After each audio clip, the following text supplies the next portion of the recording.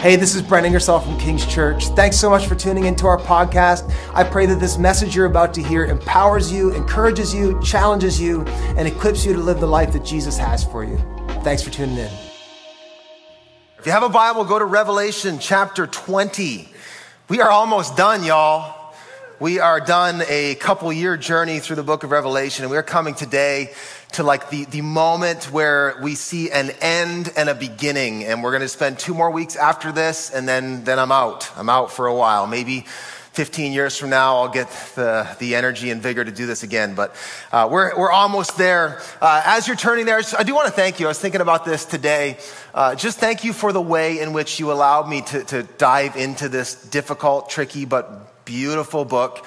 You guys have been so responsive. In a day where, let's be honest, a lot of us, we listen to hear somebody tell us what we're already believing is true, not so much to learn, don't we? Like we listen to have our predetermined opinion affirmed and not to learn something new. And you guys have been so incredible just being patient to open this book up. And I can ask that you continue to do that for 3 more weeks as we jump in. Revelation chapter 20. As you're kind of getting ready, I want to catch everybody up. I want to just give us a word to kind of contextualize what I think we need to see today in our text. And it's the term good riddance. Have you ever said that or used that term, good riddance? Have you ever gotten rid of something that you just couldn't wait to get rid of? It was like a goodbye. Like, see ya, bye. Anybody ever have a good riddance? Like, I was thinking about it. My wife and I, our first vehicle we bought together. Now, she had a car when we got married. I don't know why she married me to this day. I had debt. I'm less attractive than her. All the reasons not to marry me, but she did by the grace of God. That's a miracle. But we bought a car together, a little mini SUV. I won't say the make of it so that we don't get sued online. It rhymes with gourd is all I'll say. But we bought this car and it was a lemon. Like it was just a lemon. And I had friends who had this car and my dad had one and they had way better luck with it. But for us, it wasn't a babe. It just like constantly was breaking. And when the day that we got rid of that, it was like, bye, see ya, hit the road, Jack. We're done with you. It was a goodbye. You ever have one of those? Maybe it was a job. Maybe you had that take this job and shove it moment. Anybody ever done that? Maybe you had an employee that was like, goodbye, see ya, yes, please go. Maybe it was a government you couldn't wait to see go. Whatever it was, some things just need to be done away with, don't they? And it's with that in mind today, I want us to have this good riddance word kind of shaping our time together. That's the title of my message, is good riddance, a goodbye. There are some things in this world and some things in our lives, West, you know this to be true, Halifax, you know this to be true, that just need to be gotten rid of. And there are things in this world that we would love to just say good riddance to, aren't there? Weight gain, good riddance. Calories, or the fact that things that are bad for you taste the best. Good riddance. Health issues, aging, corruption, wars, politics, prejudice, hate, pride, violence, selfishness, good riddance. I want to keep that good riddance in mind today as we approach the text and we come to the end of the book of Revelation. We come to the end of the Bible. We come to the end of the world as we know it. It's the end of the world as you know that song. No, you don't know that one? All right, check it out later. REM, some of you are too young for that. If you have a Bible, go to Revelation chapter 20. To get you caught up, I want to give a quick review as to what's going on. We have learned this over the last couple years, that the book carries an invitation. It was given for us to provide grace and peace. And it tries to tell us something. It shows us, it gives us a lens. It's true to its name. Revelation means unveiling. It's here to help us see things that we can't see. The claim is this: look, things are not as they seem. You need to see what is hidden, what's behind the veil. It wants to unveil some things that are at work right now and that are coming in the future. The purpose of this book is to provide grace and peace to the one who reads it, who hears it, who believes and obeys the words. And we've been taking that to the bank for a couple years. And here's a very high-level overview of what we've seen so far. We have seen that Jesus is present alive and aware and invested. He's involved in his church. The first few chapters show us that. We also learn in chapters 4 and 5 that Jesus is on the throne of the universe, that it might look like there are certain powers and principalities at work ruling and reigning, but the claim of Revelation is this, that on the throne of the universe is the Lamb that was slain. Can I get an amen? And actively, he right now holds the scroll, the grand plan of God's sovereign will, and he is actively unfolding it right now. And we have learned throughout the book of Revelation that God's wrath is being and ultimately will be poured out on the earth in an effort to systematically remove all that opposes his good and perfect will. We have learned as well that God is calling the nations to repent, to be saved right now before it's too late. And ultimately, we have learned, and we saw this last week, that the end is near for all opposed to God's kingdom, that Jesus is coming again soon. Maranatha. Now, I want to read, and I want us to just take a moment. I'm going to ask Holy Spirit to really just let this pop to you. We're not going to be able to unpack it as deep as we want to. We're going to read the entirety of chapter 20, and we're going to roll into chapter 21. And if you were with us last week, we saw Jesus, the King of Kings and the Lord of Lords, return. This is the moment that history as we know it is done. This is the second coming, and the end is unfolding, and forever is about to be launched. And that is the moment that we pick up in. And so we find in chapter 20, let's read it. I'm going to read it out loud and you can follow along. Remember, these are images of things that are going to happen, but it's painted in apocalyptic literature to help you see things that are inconceivable.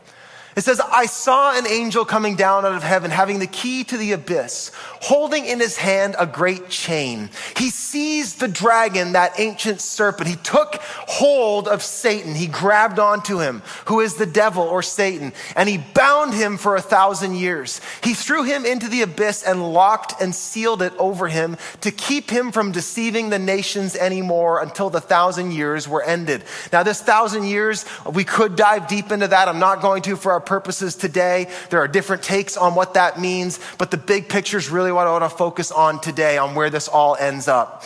It says, after that, he must be set free for a short time. I saw thrones on which were seated those who had been given authority to judge.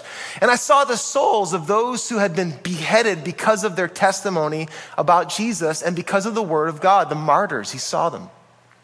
They had not worshipped the beast or its image and had not received its mark on their foreheads or on their hands. They came to life. It's important.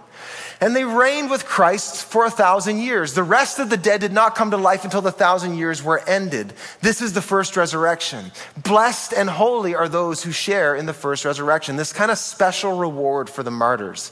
The second death has no power over them.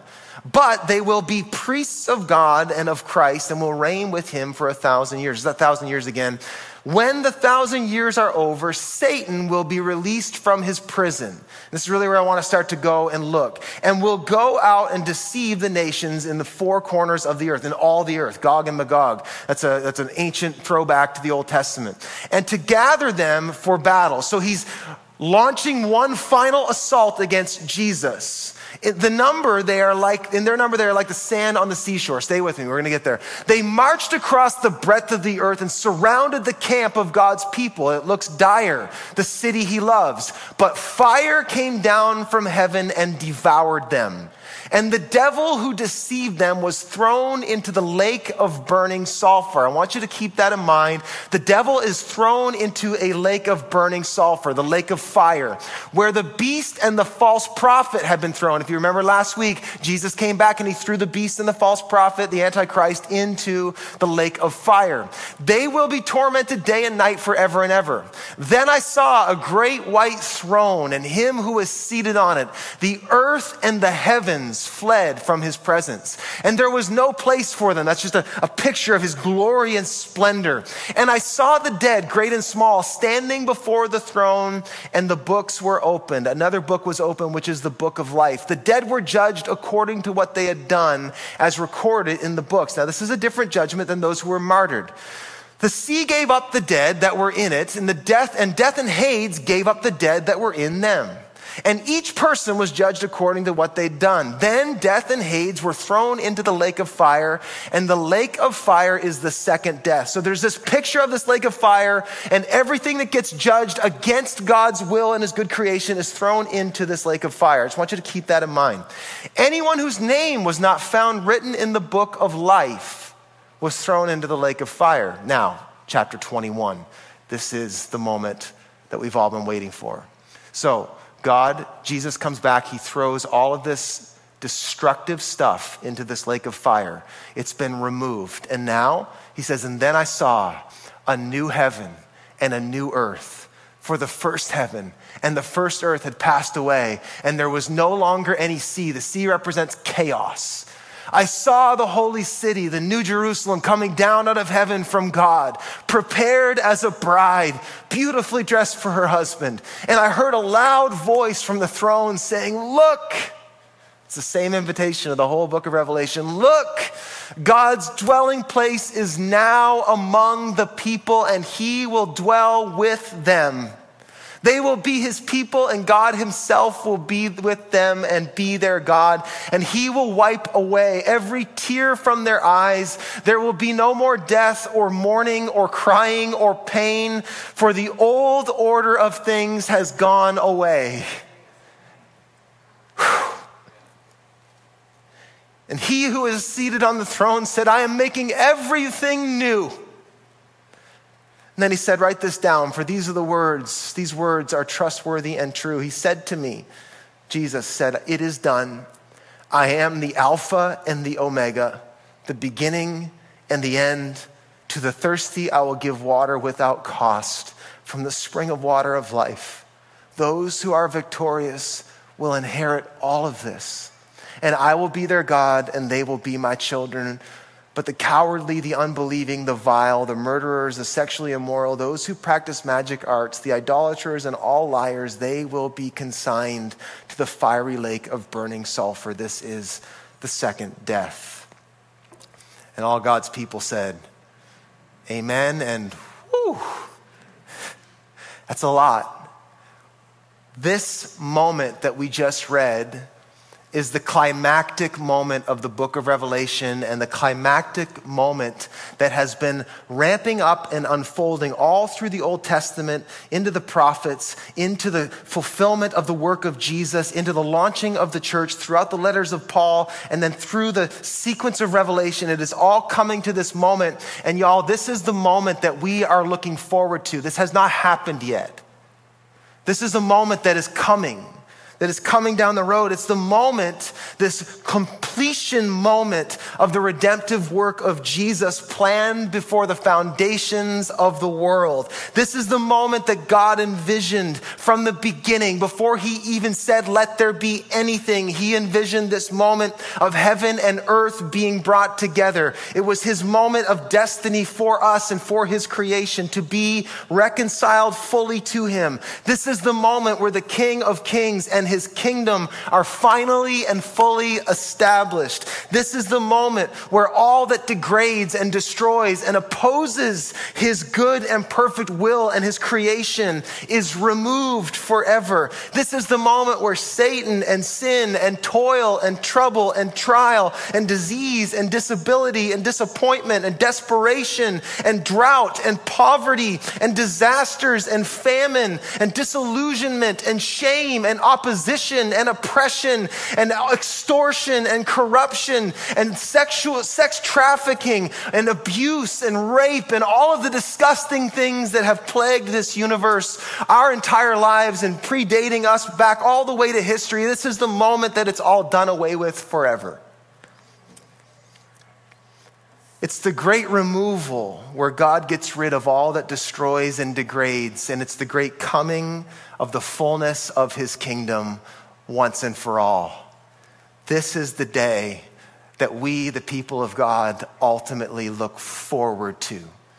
Now, I want to unpack it for just a couple minutes and around this idea of good riddance, because if you're like me, you read that and there's a part of you that's like, that sounds awesome and horrifying. And it sounds amazing, and I kind of want that to happen, but I'm not sure if I want that to happen. Like, if you feel that way, it's a very common thing that happens in the church. And I want us to just sort of step out and see, why does John the Apostle and why does Jesus say that this book of Revelation is good news for us? Why is this good? And why is this good riddance a good goodbye? I want us to look at this, and I got a few things I want us to kind of unpack today. 3 ideas that we need to kind of consider in light of this incredible moment where history is reset, where sin and death are done away with, thrown into the lake of fire, and where God brings his kingdom in its fullness. 3 things we need to say good riddance to. Can you say good riddance? Come on, Wes, say good riddance. Yes, good riddance. I know we're allowed to talk now in church, so help me out. We're allowed to talk. Okay, no comment. Number 1. Let's say, here's the first thing I want to pull from this concept. Let's say good riddance to an incomplete gospel. Let's say good riddance to an incomplete gospel, and let's get our story straight and embrace a kingdom lifestyle. Now, what do I mean by that? Why do I want to say good riddance? Here's my premise. Many of us have an incomplete framing story of the gospel of Jesus. I say incomplete because most of us have elements of the story that are very important, but we stop short of having the big picture in mind. Many of us have framed the picture of the gospel incomplete. And an incomplete picture causes incomplete interpretations, which lead to incorrect conclusions. And so it's important that we have the right framing story, and Revelation 20 and 21 puts it on perfect display as to what this whole thing is all about. Are you with me? Can I unpack this for a minute? Now stay with me. Most of you probably heard something like this. When you were explained, the gospel was explained to you, someone probably put it like this. Now, I want to break down the problematic framing story. Eschatological is like end times. That's what that word means, kind of your theology of the end. Now, most of us, and this is kind of the story I grew up sort of understanding, is this. Let me know if this kind of resonates. Here's you. You're living on earth. You're doing your best. And you have this life, and this life kind of proceeds. You have a limited amount of time. We don't know how much time we're given. And then at the end of your life, you have a date with destiny. You are either going to go to heaven, try to make a cloud, or you're going to go to hell. Correct? And so that's fire, just so you know. And so heaven and hell are sort of pitted together as these counterparts of eternal destinations. Am I right? I remember being very young, sitting at Olivet Wesleyan Church in Fredericton, while the good people of Olivet did a play called Heaven's Gates and Hell's Flames. I think we did it at Kings Valley back in the day as well. And it pits this story for us. And it's helpful in some ways, and I'll speak to why. But it's this idea that you have your life, and then when your life is over, there's going to be this moment of judgment. You're going to go to heaven or hell. And that is true, but that's not the framing story. And I remember watching, my dad was one of the character actors in that story. And I'm like 8 years old watching people being drug off by demons to hell. And I was very relieved that my dad went to heaven. But this is basically the story that most of us are given. Now, some of you are like, well, what's wrong with that? Why is that not true? Well, there's some things that this gets absolutely right. This idea of this contrast of a story of heaven and hell and you finding your way in it. It gets the utter seriousness of the afterlife absolutely right. This idea that you as a person have got to consider where you will spend eternity. This picture absolutely gets that right. And that is something that everybody should think about. It gets the finality of life apart from God right. This idea of people going to hell. We just read it. That is a real thing. And as much as you'd like to twist the scripture into being this thing that God's just going to send everybody to heaven in the end, that's not what the Bible says. It's just not.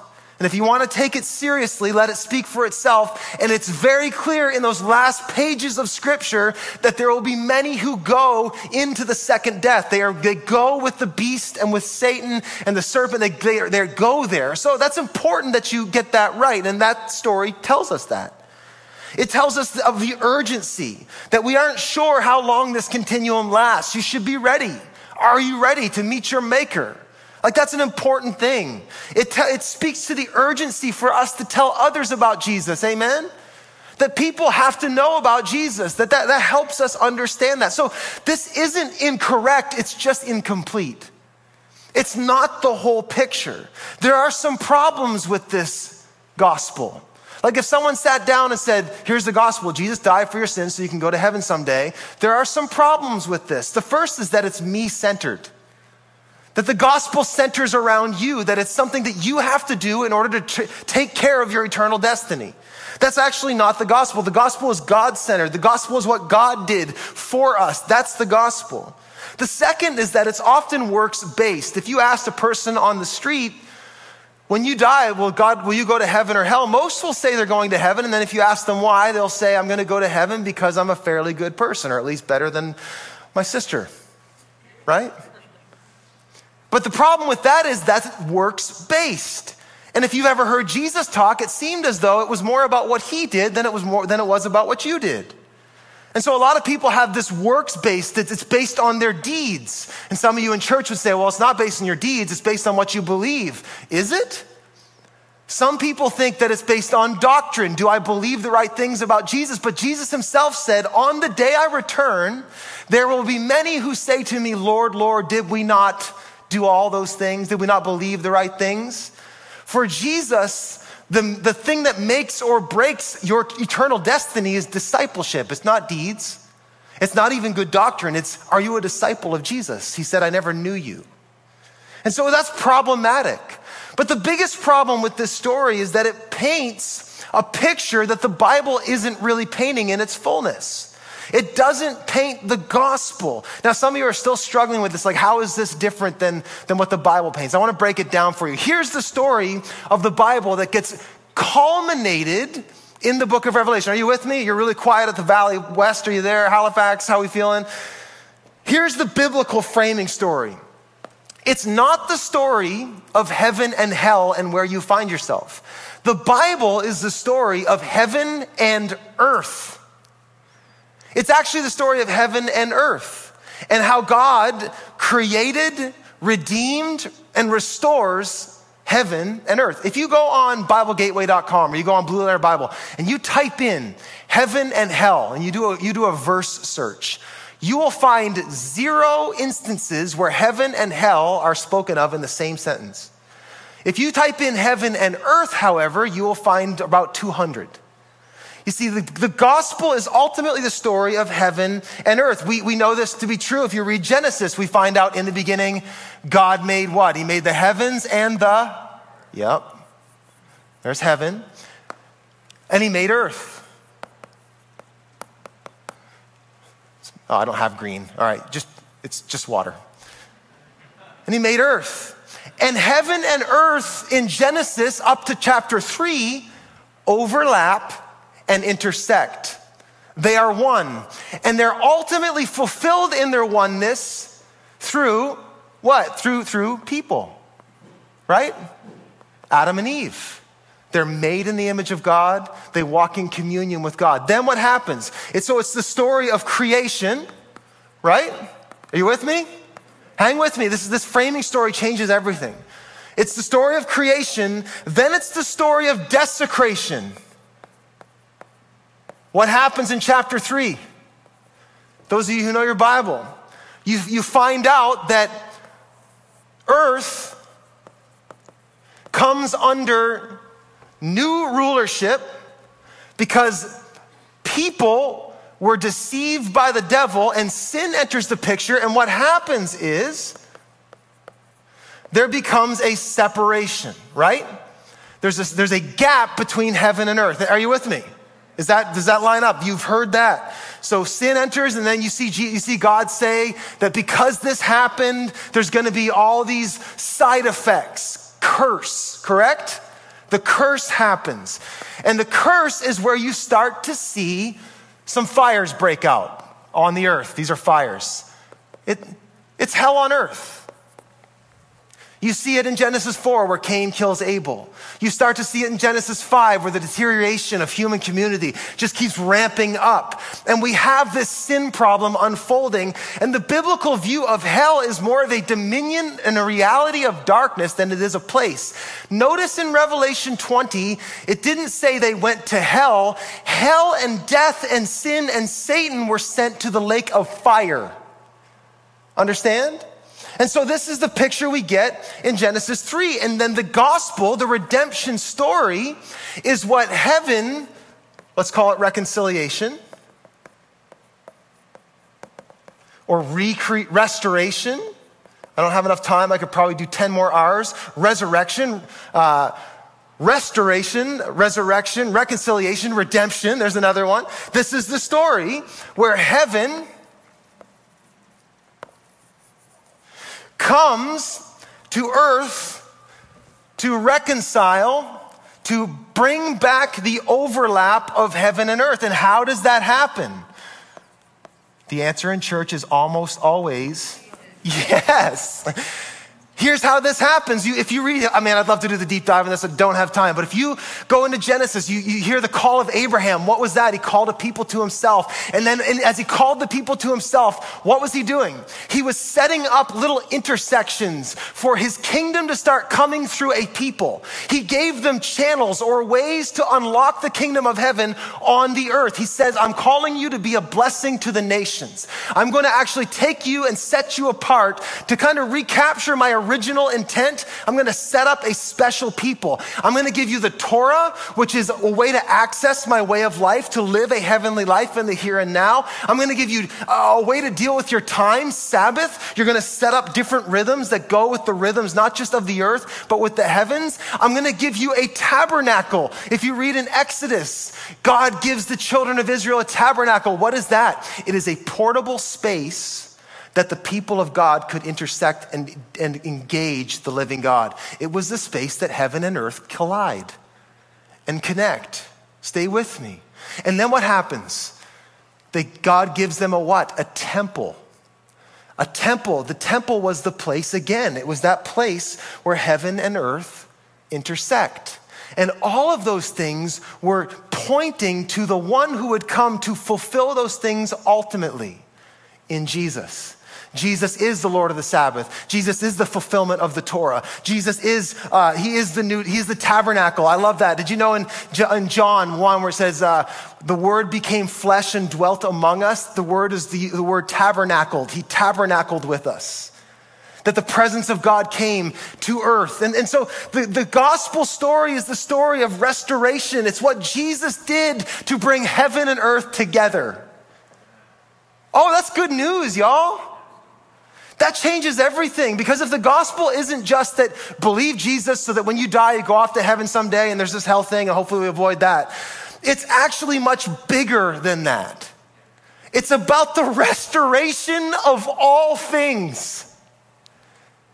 I'm very excited about that. I'm not sure you are. It's about Jesus, the Lord of heaven and earth, coming to earth, offering himself in our place to make a way. I just read it this morning in my one-year Bible that the veil in the temple split from top to bottom. There is no more separation in Jesus. So when you come to Jesus, you are literally stepping out of the curse and into that intersection of heaven and earth forever and ever, and nothing could ever take you from that. And so we live in the light of that reality. This is what we see. It's what you see in Revelation 21. Did you catch it? Like the whole point, the whole conclusion, the dramatic conclusion of the book is not the heaven or hell scene. It's hell being done away with forever and the establishment of a new heaven and a new earth. And what else we see? We see the holy city coming down from God. This intersection, this overlap, it's been restored. And we see this beginning of a new end.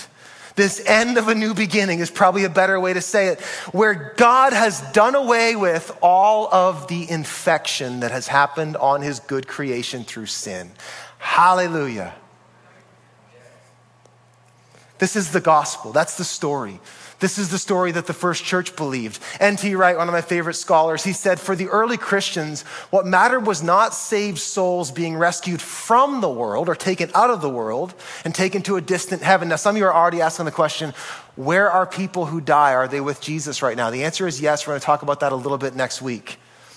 But the coming together, it's not that they were rescued from the world and taken to a distant heaven, but the coming together, everyone say together of heaven and earth themselves in a great act of cosmic renewal, in which human bodies were likewise being renewed to take their place within that new world. When Paul says we are citizens of heaven, he goes on at once to say that Jesus will come from heaven, not to take us back there, but to transform the present world and us with it. Yes! This hope for resurrection, for new bodies. How many of you, as you're getting older, you're like, man, I'd like a better version of this. I see that hand. For new bodies within a newly reconstituted creation doesn't just mean rethinking the ultimate destination, the eventual future hope. It changes everything on the way as well. That's why I wanted to bring this up, because if you believe that it's just about believing the right thing so you go to heaven someday when you die, it doesn't really affect your life that much. That's why there are so many Christians who confess Jesus with their mouth but deny him with their actions. But when you believe that Jesus died for the restoration of all things and that new work has begun in him, and he invites it to begin in us, and that ultimately it will be fulfilled forever and ever and ever, that changes everything, and it puts an onus on new creation right now. Jesus did not die so that it would be relevant for you someday. He rose so that power, the same power that raised Christ from the dead, will start to affect you now. Oh man, I'm way more excited. West, I hear you, West. Here's a couple ideas as to why this matters. Why the right end matters. Number one, it brings us to worship. It causes us to worship. Like when you look at the world, do you see God's fingerprints on it? Or do you just see the things that are degrading and destroying and dysfunctional? Like, get out in nature once in a while and be reminded that when God created the heavens and earth, he called them what? Good. He said he was good. When he created people, he actually said that's very good. It wasn't a mistake. His creation was never a mistake. He did it on purpose. And it's beautiful and brilliant. And when we have this kind of recreation of all things mentality, when we see that the end is actually God coming down and bringing like earth and heaven 2.0 together. It's this incredible upgrade. It changes everything. It shapes, we're shaped by it. Number two, it compels us toward discipleship now. When we believe that Jesus is reconciling heaven and earth, recreating and restoring all things, we invite and embrace the process of transformation in us here and now. That's so important. Like, you can go read this when you get home. 1 Corinthians chapter 3, Paul says, when we, God's people, we will be judged. But when we are judged, we aren't judged for salvation. The works have already been done. If you believe in Jesus and you say, I follow him, you're good. But it tells us that we're going to pass through fire and the workmanship of our lives will be revealed. And it actually speaks about the fact that some people, most of their life and what they value will be burned up. They aren't created. They aren't recreated. They aren't heaven ready. And this points us, as we kind of get this framing story in mind, we start to think, okay, God, transform me now. Make me into a heavenly person now. Begin that recreation in my life. Let me think like you think. Let me value what you value. Let me talk like you talk. And one day you're even going to bring my physical body into order. That's how we need to think, to let the new creation shape us. It requires engagement with God's mission in the world. We are the body of Christ. We are now the temple or the dwelling place of God. If you want to know where like heaven and earth overlap, it's in the people of God right now. We are the portable, I love this word, nexus. So nerdy. A nexus, what is it? It's a portal. Did you know that you are a portal for the kingdom of heaven to invade the earth? How cool is that? Like that should fill you with wonder at very least. Like that God actually wants, if I could go back and erase, but if I go back and show you that heaven and earth overlap thing, God actually wants to invade and start the recreation process in other people now through you. That's incredible. And then ultimately, it produces powerful hope and expectation. When you start to believe that the end that is out there for you and I, and the end that is out there for this world that we live in, is that Jesus is going to come back and eradicate all sin and death and dysfunction and establish a forever that is unimaginably good, it starts to change you. And it starts to create this gravitational hope and longing. Here's the second thing I would say that we need to say good riddance to. But the first is this: good riddance to an incomplete gospel. Some of you have a gospel that just isn't good enough. The gospel is more than Jesus died for my sins so I can go to heaven. It's that Jesus came out of great grace and mercy, that while we were yet sinners, he died in our place, paying the price of all of our sins, which we are all guilty of.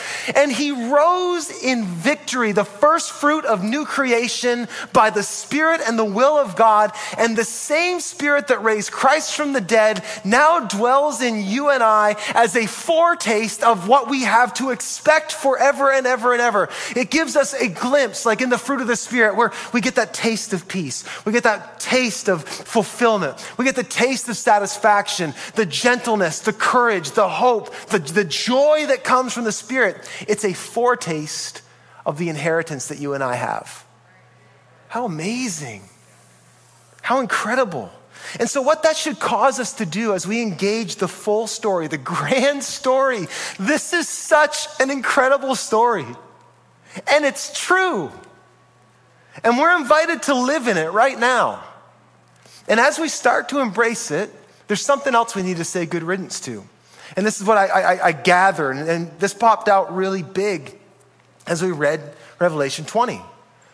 The people of God are the people who say good riddance to an infected universe. We don't want sin here. Amen?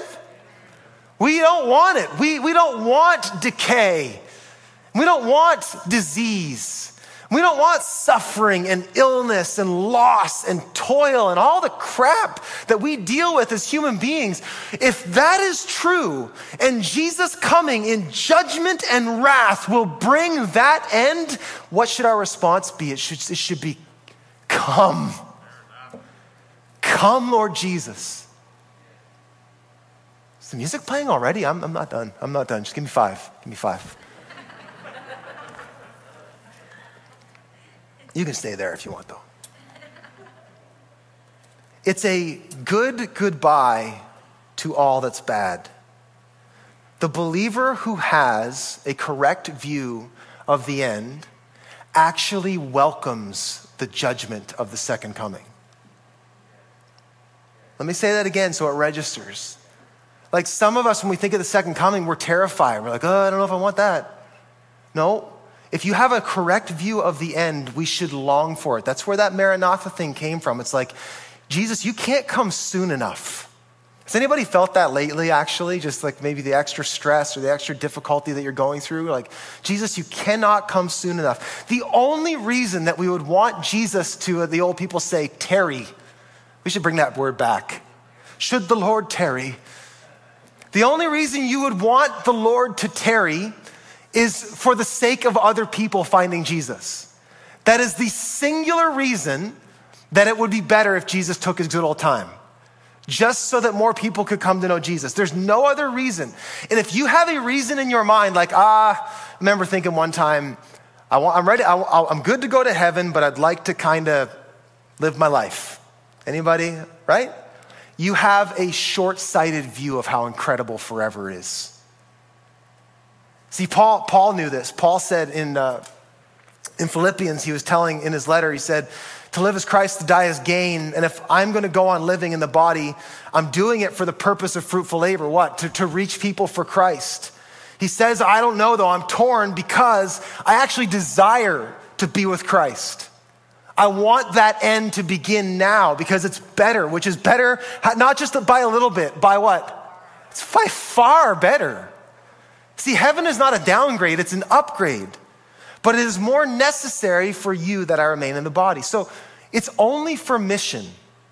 If you don't want Jesus to come back for any other reason other than trying to see your family member come to know Jesus or trying to get one more person to know Jesus, any other reason is biblically inconsistent. It's biblically inconsistent. We want the judgment. We want Jesus to come because the moment he returns is the moment our troubles end. Yes, it's the moment our troubles end. To be fair, I've been thinking about this for weeks, and so you're just catching up now. But sometimes we just haven't thought about what would the world be like if we said good riddance to illness and decay and rust and breaks and bruises and loss of sight and hearing loss and prosthetic limbs and wheelchairs and aging and wrinkles and aches and pains and arthritis and weight issues and shame and hospitals and prisons and lockdowns and locked doors and oncology wards and chemotherapy and heart monitors and canes and crutches. What would the world be like if we said good riddance to humiliation and degradation and injustice and racism and gangs and crime and shootings and violence and protests and insults and accidents and disasters and wars and famines and sickness and pain and sorrow and crying and loss and death and problems? How amazing would that world be with just those things gone? And so we are the people who say good riddance. When we think about the wrath of God coming, we understand that like a surgeon, like if you have a giant cancerous growth right here, you are not wanting to wait any longer, are you? You want health. And that is the right understanding of the judgment for the people of God. It's necessary. We long for it. I love how N.T. Wright talks about the necessity of judgment. He says, judgment is necessary unless we conclude absurdly that nothing much is wrong, or blasphemously that God doesn't mind very much. God is utterly committed to set the world right in the end. I love that. This doctrine, like that of the resurrection itself, is held firmly in place by the belief that God as creator on the one side and in his goodness on the other side, and that setting right must necessarily involve the elimination of all that distorts God's good and lovely creation, and in particular, all that defaces his image-bearing human creatures. We long for that moment. We long for that moment. Now, some of you are like, I'm still struggling because it doesn't seem fair that I like that, Satan is going to hell, going to the lake of fire. I like that death is being thrown there. I like all that. But I don't love the idea of people going there. No, neither do I, neither does Jesus. But it's not unjust. And it's actually not even unmerciful that in the end, there will be people in hell. C.S. Lewis says it best. He says, and this is in the book, The Great Divorce, which is an incredible book that I can't recommend enough. Actually, the divorce is the divorce of heaven and earth. Anyway, he says, in the long run, the answer to all those who object to the doctrine of hell is itself a question. What are you asking God to do? To wipe out their past, these people's past, and at all costs to give them a fresh start, smoothing every difficulty and offering every miraculous help? He's done so. He already did that on Calvary, on the cross. Are you asking God to forgive them? Have mercy? They will not be forgiven. To leave them alone? Is that what we have to ask? Alas, C.S. Lewis says, I'm afraid that is what God does. There are only two kinds of people in the end. Those who say to God, thy will be done. And those to whom God says in the end, thy will be done. All that are in hell choose it. Without that self-choice, it wouldn't be hell. See, we say, come Lord Jesus, because it is merciful. Like if you read through the book of Revelation again, one thing you can try to find is like the picture it paints of the martyrs. They are longing for justice. They're longing for the judgment of God to come. Like how much longer before you avenge what we have had to go through? It is merciful, it is necessary, and it creates the moment for which we all are longing for, the moment that heaven and earth finally and fully come together. This isn't just a picture. It's not an allegory. It's a reality. In the end, there will be no sin, no Satan, no crying, no mourning, no shame, none of that stuff. And so, third thing, and this is just really to set us up for next week. The third thing we need to say good riddance to is good riddance to an insufficient hope. We've got to start recapturing the gravitational power that comes from having a living hope. Not just in the person of Jesus, but the promise. Like Paul said, if we only have like this life, you should pity us more than anyone. Like if Christ is not risen and there is not this coming kingdom in its fullness, you should pity us. But he says, Christ is indeed risen. And we have this great promise, this inheritance that we look forward to. We don't have time to unpack it today. But that picture it paints in Revelation 21, and then it goes on and it starts to give us just little tiny glimpses of how incredible the end is going to be for those of us who get to be there. The reality is many of us, actually most of us at most times, unless it's forced upon you through tragedy, we don't think about the end, do we? We don't think about heaven and earth together. We don't think about the coming, the fullness of God's kingdom unless you lose someone you love or unless you're facing death yourself. But the reason we do that is because we don't believe that heaven is actually an upgrade.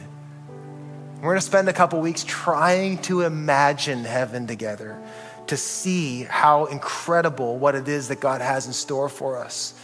But we're missing out when we don't think about it. You know that? Like you're missing out on a power that comes from having a big hope. Is anybody looking forward to something right now in your life? Like we told our kids that we're going to try to take them to Florida next January.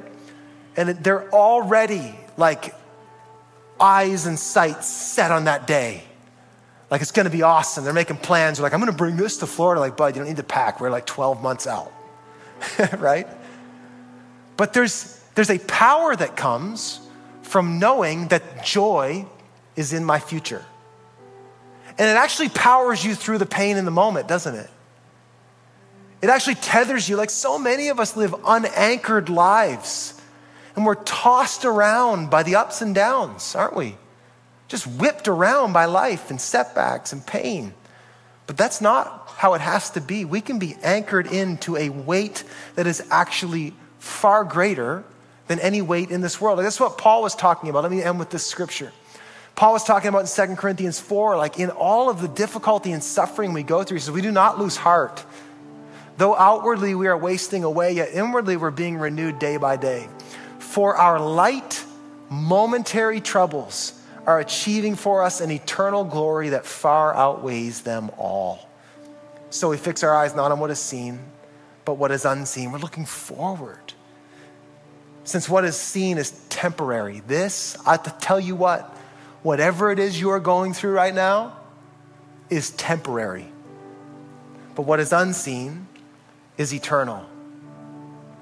We have to recover a hope that is big enough for this life. Amen? Like that is what is ours as you read this. This is this huge hope. We get this incredible vision. I know it's so hard for us to wrap our heads around, but like just for 1 minute, I don't want to get too far into what I want to do next week, but like just think about the Super Bowl is happening today. If you're watching this next week, you already know who won. Go Bengals. But like there's going to be this glory at the Super Bowl. Like it's going to be incredible. Thousands of people without masks and just having fun and just seeing this conquering and like all and like, but y'all, that is just a foretaste, a temporary drop that's It's to whet your appetite for the meal that is ours forever, is all that is. Like, think of the fun at that. Or like, did anybody see that hole-in-one at the Waste Management Open? And nobody watches golf, I know, right? There's a hole-in-one, everybody went nuts. And it was like, I would just like to be there, just celebrating and marveling. There's another GIF, I see it coming. But like, those fun moments in this life are just a glimpse, a glimmer of what is ours forever. Like, think about the best meal you've ever had with your best friends or family, and the joy of just knowing people you love and being known by them, and good food and vitality. It's just a foretaste. Think of the power of the romance and the love that you share with your spouse. It's just a foretaste. Think of the pleasures of this life. They're just a foretaste of what is ours forever. Church, we have got to recover real hope. Amen? We need to say good riddance to insufficient hope. We need to say good riddance to the infected universe. And we need to say good riddance to an incomplete gospel. Let me pray for us. God, thank you that when you created all things, it was a good idea. Thank you, you were not surprised by sin or Satan. But from the foundations of the world, Christ was crucified, and redemption was always the plan. Thank you that as we come to Jesus, we literally step into recreation. Our sins are forgiven. Our past is covered. Our future is secure. And we are right now known by the living God. Thank you, God, for the even now reality of the kingdom of heaven. But God, I pray that the not yet component would rise up in our minds and in our hearts, and that we would long for your return. That we would be Maranatha people.